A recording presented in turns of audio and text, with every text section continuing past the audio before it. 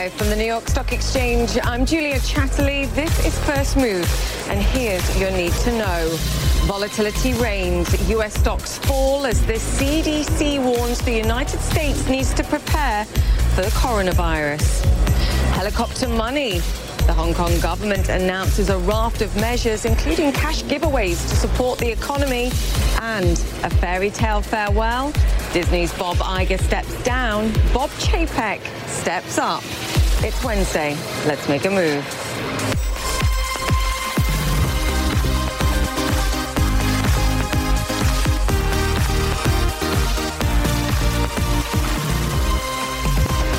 Welcome once again to First Move on another day of fast developments in the global coronavirus crisis and, of course, some developments in stock markets to pressure volatility on global markets. Let me bring you up to speed with what we're seeing at this moment. I can tell you U.S. futures are now solidly higher. They flipped from being deeply negative just a couple of hours ago. This kind of pattern and sentiment isn't so surprising after one of the worst two-day drops on Wall Street in years. The Dow and the S&P have both fallen some 3% in each of the past two trading sessions. It was all not helped by a warning from the CDC here in the United States yesterday saying that coronavirus will likely come to the U.S.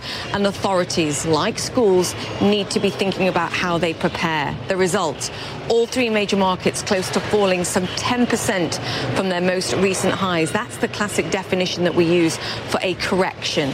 Beneath the surface, some 64% of S&P 500 stocks are already in correction territory, including firms like Apple and MasterCard. Both have warned about the coronavirus risks just in the past week.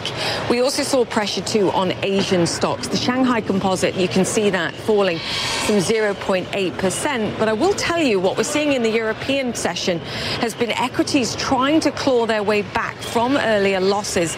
They are in the red at the moment, but just tilted, as you can see, to the downside. It's not just stocks, though. The sell-off in oil continues too. Brent crude falling through $55 a barrel. U.S. crude below $50 too. Bond yields, however, firming up slightly here after falling to record lows yesterday. Yields dropping, of course, as investors bet on fresh stimulus. We're talking fresh rate cuts here from the Federal Reserve. The bottom line here is, guys, uncertainty is what's driving these markets. Let's get to the drivers, because I do want to bring you up to speed with what we're seeing with regard to the coronavirus outbreak. President Trump has announced a press conference later today on the coronavirus outbreak. This, of course, as global health authorities scramble to contain the outbreaks outside of China. In South Korea, the number of people infected with coronavirus continues to soar. 12 people now officially confirmed dead. A U.S. soldier stationed in the country has also tested positive.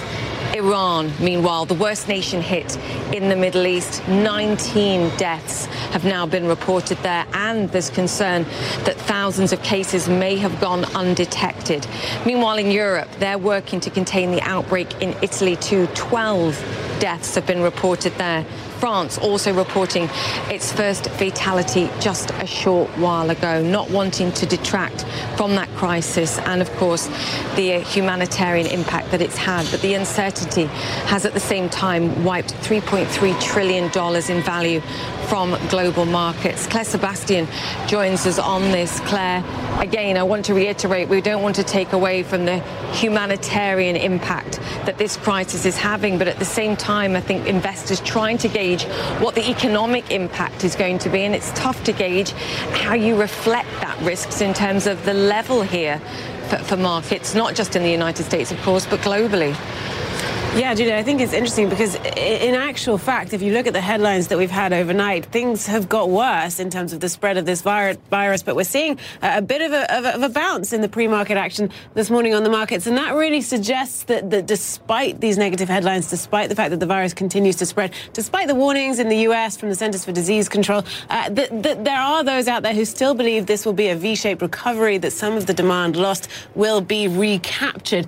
But in terms of how you assess the risk risk here. I think it's critical to look at what some of the companies are saying, because it's very clear now that this has been going on for long enough that wait and see just isn't good enough for some companies. The airlines are a critical case in point here. We've heard this morning from Lufthansa and Air France KLM. Both of them are actually Air France KLM, the stock is now up today, but both of them are aggressively cost-cutting in the face of this. Lufthansa saying that it's reassessing new hires, it's offering employees unpaid leave, cutting budgets in administrative areas. Air France KLM saying that impact on revenues will be very significant, and it's urging people to only do must-do expenditure. That was a letter from the CFO this morning. So companies are increasingly concerned, but I think the markets, sort of after the last 2 days of losses, are approaching a technical level where people are thinking we might see a little bit of a bounce, but perhaps not the end of the volatility around this. Yeah, you raise a great point. We've moved a long way to the downside in just a very short space of time, so consolidation perhaps makes sense at this stage. It's tough to gauge the part where we say where next. I think the messaging here is also very important. I mentioned the CDC, the Center for Disease Control, saying, look, in the United States, schools, businesses need to be thinking about seeing greater clusters of coronavirus in this country and need to prepare. At the same time, the message from the White House has been, look, this is under control. Even Larry Kudlow coming out yesterday and saying investors should be buying the dips here. We don't want to incite panic. These are relatively small numbers at this stage, but the uncertainty is great. The mixed messaging isn't helping. And I think equally unhelpful, Julia, is we've got reporting from our White House team that this is an example of what we've seen repeatedly from the president, that it's sort of a feedback loop with the markets. He is playing this down because he's worried about the market falls based on that rather than facts around the virus itself. And that sort of sets up the view that the administration might be unprepared and further sort of, exacerbates the confusion around this, given the warnings that we're getting from the CDC. And the fact remains that, you talk to a lot of market experts. You have on the show. I've spoken to some who say this isn't just about the coronavirus. It could have been anything. The market was so overbought, was so complacent around this. Don't forget, it was just 1 week ago today that the S&P 500 hit a record high. So this was a very frothy market. So I think it was very vulnerable to any kind of shock. It just so happened that it was this virus. But obviously the calculus changes if we start to see economic growth really tank around the world.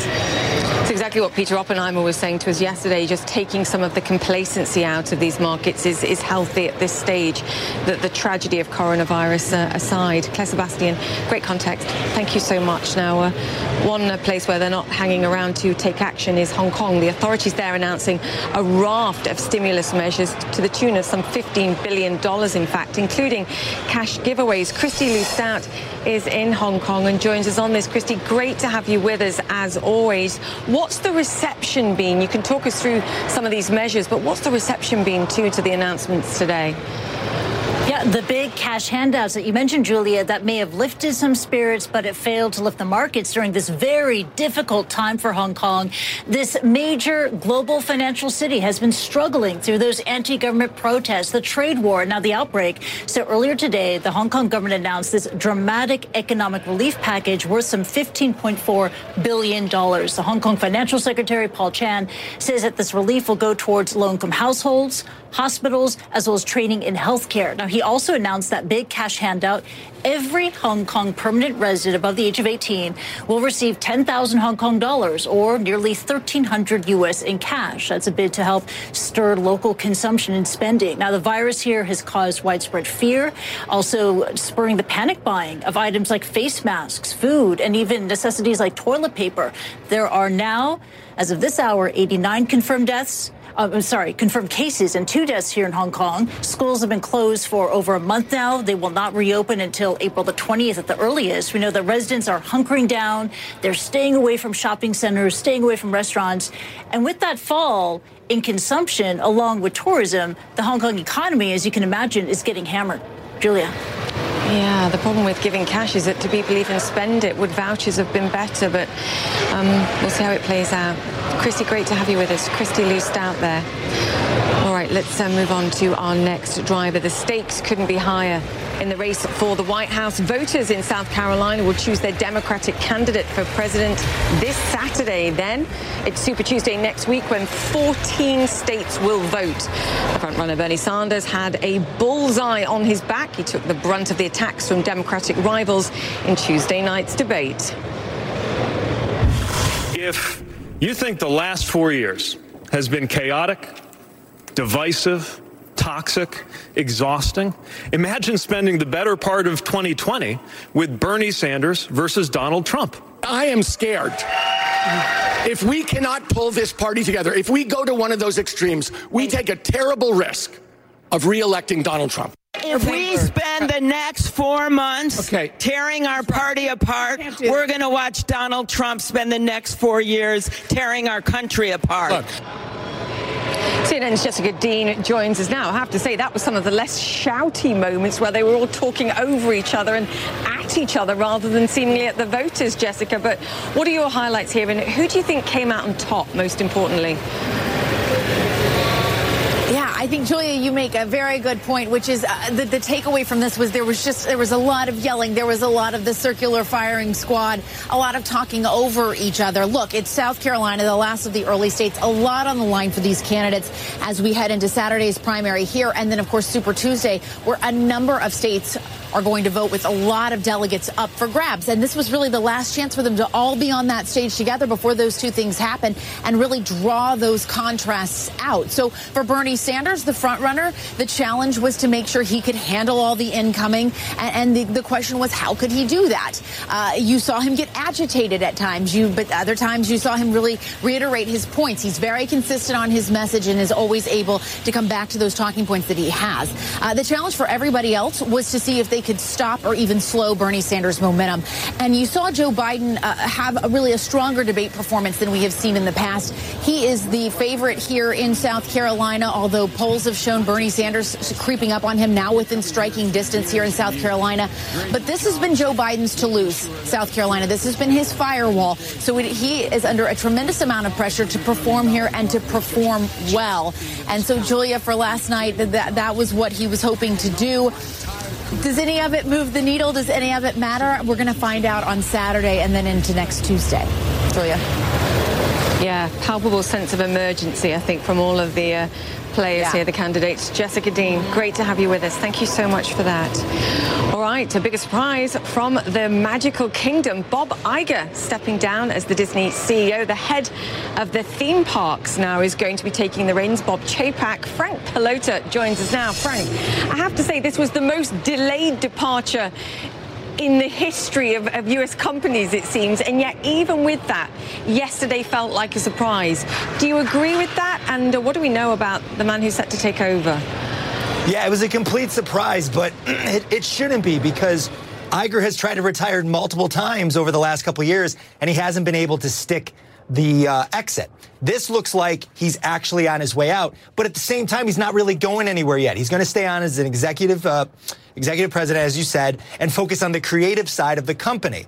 What does that mean? Well, it means that Bob Chapek, who used to run the Parks and Resorts unit, is kind of like the business side of the company, and Iger is going to focus more on the creative side of the company.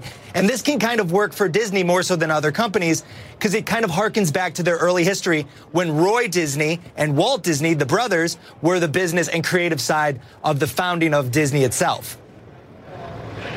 So in terms of reporting lines, to your point then, actually, Bob Chapek's still going to be reporting into Bob Iger. Bob Iger's still going to be executive chairman until 2021. And given the business that's been built here and the sort of three-pronged approach that they're doing, particularly with things like Disney Plus, not that much is going to change, surely, at least in the short term, in terms of the direction of this business.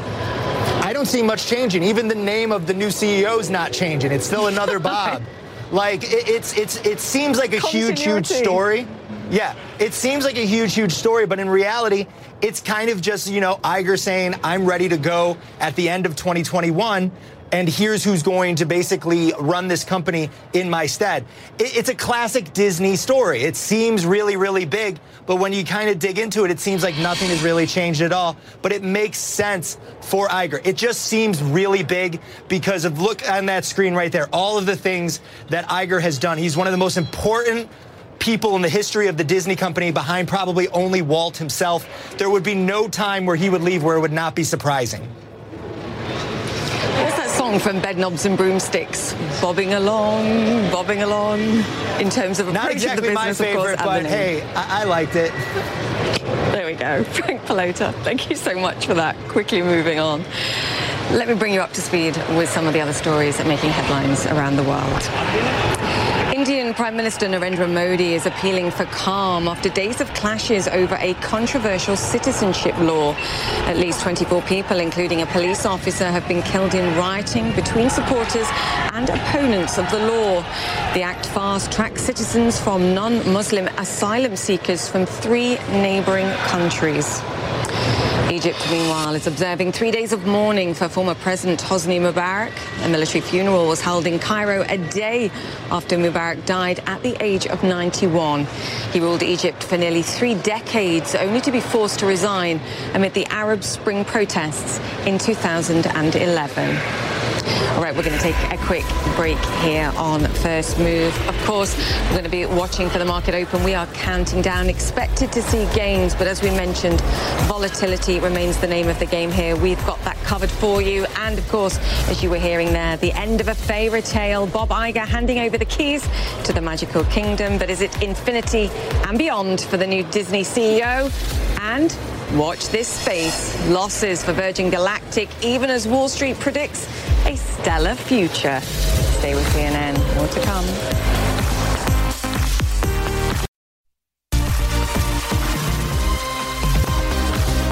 To First Move live from the New York Stock Exchange. We're counting down to the market open this morning. It's been pretty volatile pre-market, I can tell you, here on Wall Street.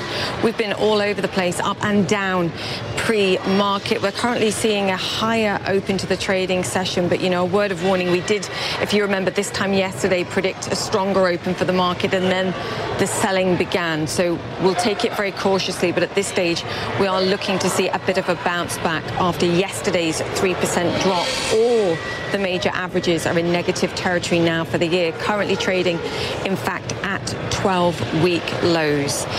To Asia now, where the operator of the Hong Kong Stock Exchange reported a rise in profits, record revenues, despite the political and economic turmoil in the territory. Now the company warns that the coronavirus outbreak will bring fresh uncertainty. Charles Lee is the CEO of Hong Kong Exchanges and Clearing and joins us now. Charles, fantastic to have you on the show and to speak to you once again. You know, as I was looking through your numbers, resilient actually was the word that came to mind, despite, as you pointed out, a very challenging backdrop here. Yeah, absolutely. I mean, you know, you cannot expect or hope for anything better. Despite the broader, you know, very, very dismal part of the market, you know, we've gone through a lot of difficulties and challenges last year, you know, with the protest first and now with the virus. But I think the market has shown that, you know, Hong Kong is resilient. Hong Kong is as strong as ever. You know, we've been there, you know, been to SARS, we've been to returns of sovereignty, we've been to a lot of, you know, other channel financial crisis, 97. And I really don't, I think this city, ultimately, we're going to come out strong. And but right now, it's really uncertainty. We don't know how this whole virus is ultimately going to end. The big question is how far it's going to go, how fast it's going to spread, how long it's going to take to get to a natural end, or whether there is going to be a natural end. And if we do get there, what's the cost? What's the human cost? What's the cost to the economy? What's the cost to global supply chain? A lot of those big questions that are yet to be answered. So it is those uncertainty that is driving, you know, the current market volatilities. You know, you're at the beating heart of the business community there in Hong Kong, whether it's looking at some of the measures that the government took this morning to try and support businesses and, of course, consumers too, or beyond just some of the broader challenges. I mean, we were talking in you and I in Davos about the trade tensions, the protests in particular. Do you think that the business community feels comfortable managing the various different risks, or is more support needed? Yeah, I mean, clearly the Hong Kong local economy, the local society the community are going through a lot of challenges in the last 12 months. And a lot of this is going to be resulting in slower economic growth, significant challenges in the property sector, in the retail sector. But sometimes people do not fully appreciate that the Hong Kong local economy is a small economy. It's 7 million people, 1,000 square kilometers, and our GDP, for every dollar of GDP, every other market have a dollar of the market cap of the company listed in that market. But in Hong Kong, and the GDP is $1, but the market cap listed on our exchange is $13, $14. So it's a small market. It's a small economy supporting a very large market. The large market is largely a China underlying global capital and increasingly global underlying and Chinese capital. So that $14, 13 of which really have very little to do with the Hong Kong local economy. And obviously what happens in Hong Kong matters, but the market, largely electronic, largely operating on its own without a lot of the physical activities necessary anymore, is a very, very strong global market. The whole idea is to connecting China with the global, and obviously the liquidity and volatilities on both markets tend to manifest itself big time in Hong Kong. But that's why we are resilient, and that's why we have to be resilient. And that's how this particular results for our 2019, shows that even in that environment, we are able to achieve record revenue and record profit. You did see a significant drop in trading, which traditionally would be the backstone of your revenue creation. Can I ask what you're seeing given the current volatility that we're seeing in the markets, not just in terms of the impact on trading, but also the conversations that you're having with potential IPO customers too? Are there conditions for them even considering coming to market tightening up here as a result of perhaps the economic impact of the coronavirus? Can you just give us a sense of what you're seeing? I think the IPO market last year, we're global number one IPO fund raised, and that's 7 out of 11 of the last, 7 years out of the 11 years, we've been number one. And I think this year, again, in January, we had 22 IPOs and 21 IPOs. The pipeline is very strong. There are a large number of Chinese companies, technology companies that listed in New York are considering at least moving back to do a secondary listing or even a primary listing. Those are coming. They definitely come. But I think right now, the actual offering, the actual market operation, there are no issues, but the marketing, the physical traveling, and the roadshow arrangement sometimes becoming a challenge. So I think for the first quarter, we're probably going to see a dimming activity. But broadly speaking, our IPO, typically the bulk happens the second half, and due to accounting peculiarities, and very few usually doing the first quarter anyway. So I don't really think it's just, at worst, it would just switch into a later timetable into the fall. Let's hope we move through this crisis as swiftly as we can. Charles, fantastic to have you on. Great to chat to you. Charles Lee there, the CEO of Hong Kong Exchanges. The market opens next. Thank you. Stay with us.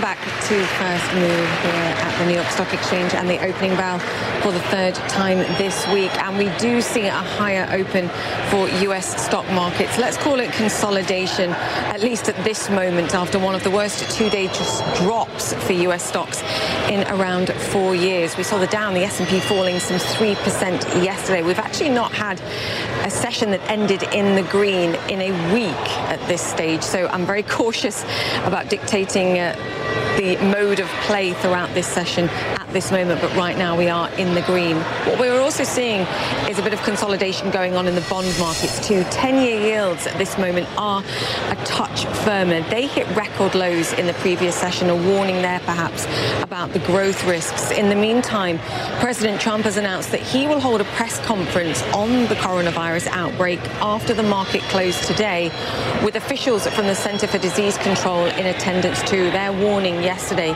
seemingly creating some jitters in the market as well about the need to prepare here in the United States for greater outbreaks. So that certainly could play into market sentiment today too.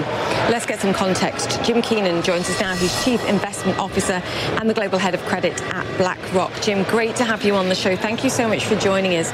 Your sense right now of what we're seeing across global assets? Yeah, I mean, obviously, as we came into the year, there was a pretty strong view on what the expectations were of growth, global growth, U.S. growth, and what that meant for kind of corporate earnings.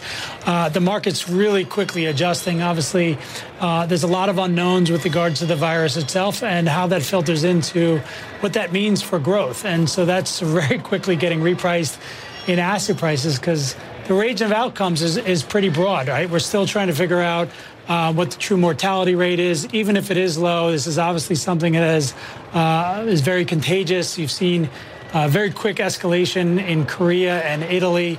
And then obviously there's questions with regards to, is this seasonal? Is there immunity associated with this? Can you get it more than multiple times? So all these things are driving into questions, not just where we were maybe a month ago, which is what does it mean for the supply chain? Because it was more concentrated in China. But now the markets are trying to adjust as if this is to roll over the next several months and quarters through Europe and through the United States. What does that ultimately mean from an economic standpoint and therefore from a earnings or cash flow standpoint for stocks or credit? You know, it's a very worrying thing. There's a humanitarian health crisis here that we have to worry about. But at the same time, and I do think this is an important point, the message, particularly from European health authorities, has been don't panic. Even the White House saying it, while the CDC is saying we need to prepare here. Is what we're seeing in the markets, in your mind, a healthy adjustment reflecting the sheer degree of uncertainty that you mentioned versus some that have suggested we're seeing panic? Yeah, I would say obviously this is an unhealthy event, right? I mean, this is a virus that's going around that's impacting a lot of families and people around the world. So that obviously is not a healthy component part of it. I would say the markets have to adjust in the sense of the range of outcomes are still uncertain, right? And so the potential that this gets worse, the potential that the economic impact is going to get worse has to get priced into assets. And, that is a very different picture than where we were a month ago or even a week ago as you started to see this escalate in regions like Korea and Italy. So the risks are still unknown. I think assets or the equity markets or rate markets around the world are adjusting at a very quick pace because investors were positioned for one outcome, and now we very quickly have to have an uncertainty associated to that. So I think the markets have been rational with regards to the repricing of earnings expectations or multiples in the equity market as well as spreads in the rate market. The question is how ultimately is this going to play out over the next couple quarters? We know that the first quarter, the data is going to be weak in Asia. We know that is ultimately filtering into other parts of the world when it comes to the supply chain. But if this gets more broad, the impact that this has, not just because of the Chinese consumer or the Chinese supply chain and the size of the Chinese economy, but ultimately what that means as it goes, because the response mechanism to the coronavirus is very different than anything else. Even if it has a low mortality rate with the data that we've seen today, it is very much slowing down economies and keeping people at home and being very cautious because of the high level of contagion. And that can and will have an economic impact, but we just don't know how much at this point. It's such a great point. To your point as well, we have seen interest rates adjusting lower. I mean, the U.S. market, investors here anticipating 2 quarter-point cuts from the Federal Reserve now this year. Is that investors being a little bit too hopeful about potential support from central banks like the Federal Reserve going forward? And is the risk higher that they overreact, perhaps, rather than underreact to provide support? Yeah, I think, and there's two questions around it. I think, before the virus, I would have, and I did say that I think that growth was going to be pretty stable and pretty strong this year, because for the last 12 months, you've actually seen a lot of easing or financial support from central banks around the world, including the Fed. And I think that was leading into stability and stabilization of data or growth data in the United States. With regards to the virus, obviously, there's a question of the impact that we just talked about. If the Fed cuts, I think the Fed is going to help, and I think the fiscal government will help if the economy starts to get weaker. But the transmission mechanism might be a little bit different. Even if you cut rates with regards to the impact or what is going on with the virus or how businesses and people and households are dealing with the virus, I'm not sure that rate cuts have any immediate impact with regards to stimulating economic activity. So I do think you'll see support, but I don't necessarily think that will mean the data. This, I think, is going to have an impact, certainly to the first half of this year with growth. How long it lasts and how much it affects 2020 growth is still, I think, an unknown. With regards to the structure of the market, though, long term, I think ultimately this is something that we do start to see stabilization of data, and I think this is the virus in itself is creating some cyclicality of data and pulling forward some, I would say, risk to growth in 2020. But I don't think this is long-lasting or structural change. Jim, you answered my final question there already in your answer. I'm going to thank you very much. Great to have you with us, as always, to get your insight and wisdom. Jim Keenan there from BlackRock. All right, we're going to take a quick break here on First Move. But coming up, a new king of the castle, the magical one, of course, Bob Iger stepping down as CEO of Disney. Sudden leadership shake-up in that empire. But what does it really mean? That's next.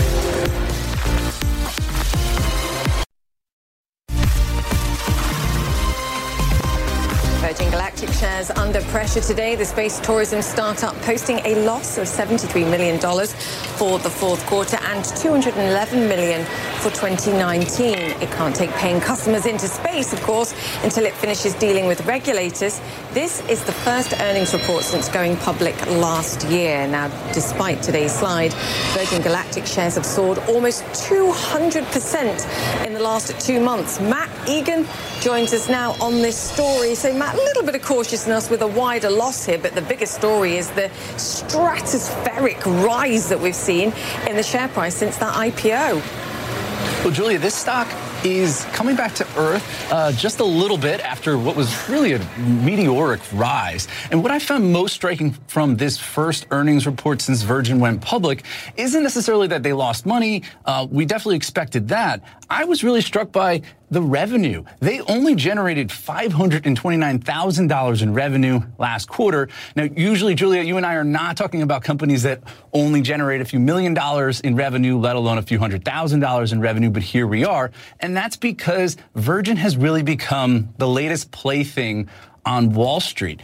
Just like the cannabis company Tilray, Beyond Meat, and more recently Tesla, Virgin has just become this hotbed for speculation. And that's because just like those other companies, Virgin is a pure play. If you're excited about commercial space flight, there's really nowhere else to put your money other than Virgin. Yes, Jeff Bezos has a Blue Origin, and Elon Musk has SpaceX, but those companies are not public yet. And that's why we've seen this 200% increase in Virgin. Now, clearly, this is not a stock that is trading on fundamentals. It's really all about hype and some obscure metrics like registrations of interest. Virgin said that last category has more than doubled during the last quarter. And crucially, Virgin is making some progress on the regulatory front that you mentioned, Julia. They said that they have cleared 20 of 29 testing milestones that are required to get the green light from the FAA to approve commercial flights. But let's watch this stock pretty closely, because recent history shows that when you have ultra-profitable companies like Apple and Google getting knocked around in the stock market because of turmoil, speculative ones like Virgin have the potential to fall even further. Yeah, that's what I was actually going to point out, the fact that it's bucked the broader trend of the pressure that we've seen across markets. It's been a sort of relative safe haven, and I say that really loosely. Flights still cost $250,000, though, so I'm still saving my pennies. Matt Egan, great to have you with us. Thank you. Thank you. All right, let's look at some of our other big movers today. A day after a 28% surge, shares of Moderna are jumping again at this moment after the biotech company said its coronavirus vaccine is ready for testing. As you can see, yeah, up 26% almost in the session so far. Disney, meanwhile, down just 0.2% as Bob Iger steps down as CEO. Bob Chapek, the head of Disney theme parks, will replace Iger immediately. They spoke about their new roles shortly after that surprise announcement. In terms of confusion, we're not really concerned about that. Bob is going to be running the company and running the day-to-day businesses. As I said earlier, all of my direct reports shift to him. I have one direct report, and that's Bob. We'll be focusing on the creative, but any of the big creative decisions that have to be made, I fully intend for Bob to be at my side. It's certainly a privilege to have Bob, still available and there for guidance. I've had a front row seat to Bob Iger's magic at Walt Disney now for 15 years, and to be able to extend that for the next year and a half or so while I make the transition into this new role is just a luxury that, frankly, I couldn't ask for more. Peter Amobi joins us now. He's media and entertainment analyst at CFRA Research. Great to have you with us on the show once again. I mean, this was a telegraphed, postponed step down that's been coming and coming and coming, but it did feel like a shock coming yesterday. What are your views? Indeed, Julia, I think this one came as a surprise to us, much like a lot of others in the investment community. With that being said, I think, as you alluded to, it's been telegraphed, for quite some time. We were a little bit surprised as to the choice of Bob Chapek over Kevin Mayer, who runs a direct-to-consumer business. But with that being said, I think there's something to be said about the resolution of the management succession question, at Disney World, at the Walt Disney Company, which, as you know, over the last several years can be quite dramatic at times. But I think looking forward, we think Bob Chapek is going to continue executing on the core strategy, which, frankly, having Bob Iger take him under his wings for the next 2 years should help to ease any potential concerns that investors might have. Yeah, I agree with you on the reporting lines. It still feels like Bob Iger, given that Bob Chapek is going to be his direct report, is still very much going to be a front and center in terms of control. But to your point, why do you think they chose Bob Chapek? Because a lot of people initially came out and said surely it would have made sense to have someone with far more experience of technologies of the future, the streaming, somebody that had a firm control over Disney Plus here. Why do you think they made this decision? I think ultimately, it came down to, who was going to have maybe the steeper learning curve. And while Bob Chapek still faces some steep learning curve in the television and streaming, if you look at Kevin Mayer, I think his exposure to the core, creative side has been fairly limited, the television and the theme parks, et cetera. So ultimately, I think this is a choice that we can live with. Because I think, as I said, having Bob Iger take him under the ropes, Chapek, that should help to ease the transition. Disney is a very sprawling company. Bob Iger will always have very big shoes to fill, so it was always going to be difficult to find someone who was going to step in from day one and hit the ground running, whether internally or externally. I think investors understand that. So that's why I think, Bob Chapek is someone that can, handle that role. We were on the call last night, and I think my sense is that he's going to basically reinforce the core tenets of Disney strategy, which Bob Iger has been executing on for the last 15 years. Were you comforted that there wasn't any health reasons, anything that didn't have something specifically to do with the business, and just making a decision at a given moment in time for Disney and allowing this, to your point, two-year period where Bob Iger's still there and can still be overseeing the new CEO? You're not worried about anything else as far as Bob Iger's concerned? Well, I have to tell you, we were also trying to read the tea leaves as to why now. I think that's what your question is getting to. Why now? And frankly, we don't have a great answer to that. Especially in the light of Bob Iger having delayed his retirement multiple times in the past.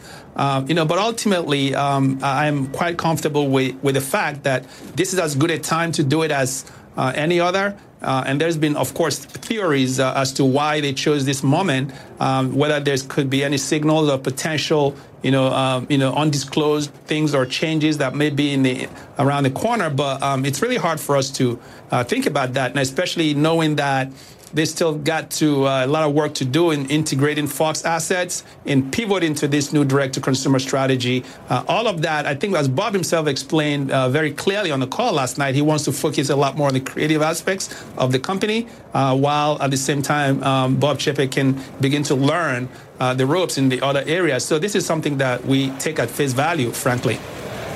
Yeah, I think the short answer to that was why now, why not, quite frankly. You have a buy call, a $160 12-month price target.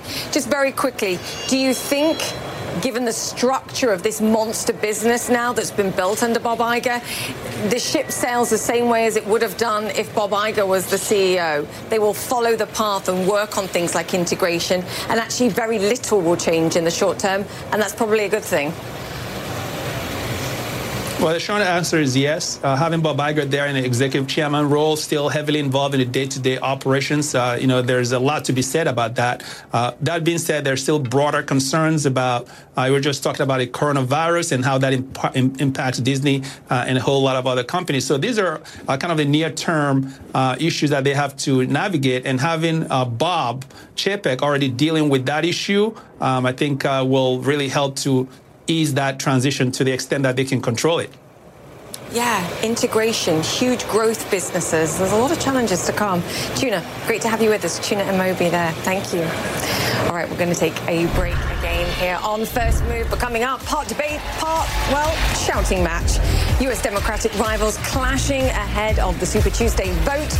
We'll look at why the stakes are now that much higher in the race for the White House. Stay with us.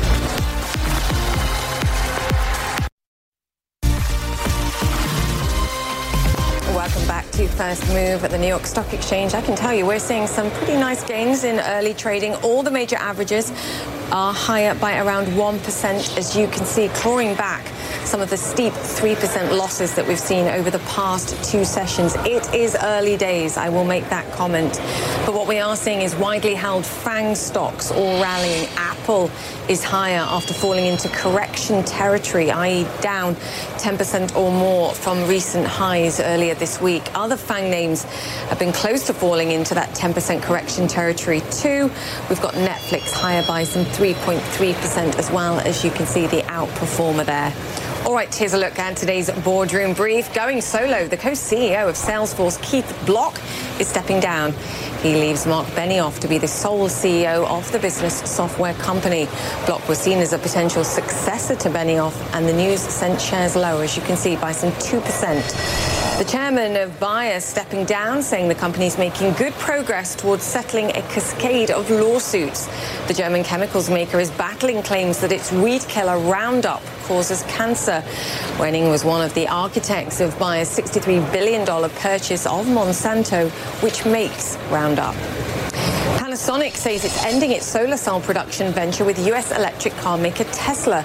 Instead, it wants to focus on sales of its own solar panels in the U.S. market. The Japanese electronics maker says it will make electric vehicle batteries with Tesla still. And a quick programming note now. Be sure to tune in to CNN over the coming hours. The Democratic town halls with Michael Bloomberg, Joe Biden, Amy Klobuchar and Elizabeth Warren are live from South Carolina, starting at 8 a.m. in Hong Kong, midnight in the UK and 7 p.m. in New York, right here on CNN. And no surprise, there was plenty of reaction to Tuesday night's Democratic debates too, but I do think talk show host Stephen Colbert may have summed it up best. Watch this.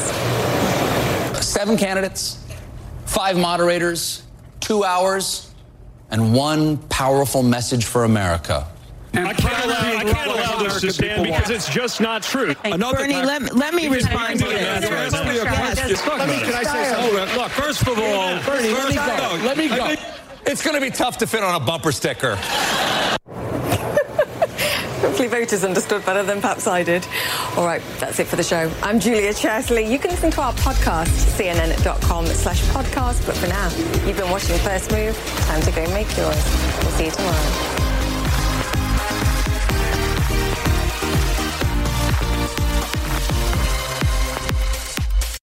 Quality sleep is essential, and that's why the Sleep Number Smart Bed is designed for your ever-evolving sleep needs. So you can choose what's right for you whenever you like. Need a bed that's firmer or softer on either side? Helps you sleep at a comfortable temperature. Quiets their snores. Sleep Number does that. Sleep better together. J.D. Power ranks Sleep Number #1 in customer satisfaction with mattresses purchased in-store. And now, save 50% on Sleep Number limited edition smart beds for a limited time. For J.D. Power 2023 award information, visit jdpower.com/awards. Only at Sleep Number stores or sleepnumber.com. I'm Dr. Sanjay Gupta, host of the Chasing Life podcast. In honor of our 10th season, we want to hear from you. Leave us a message at 470-396-0832 and tell us how you chase life. It could be used on an upcoming episode.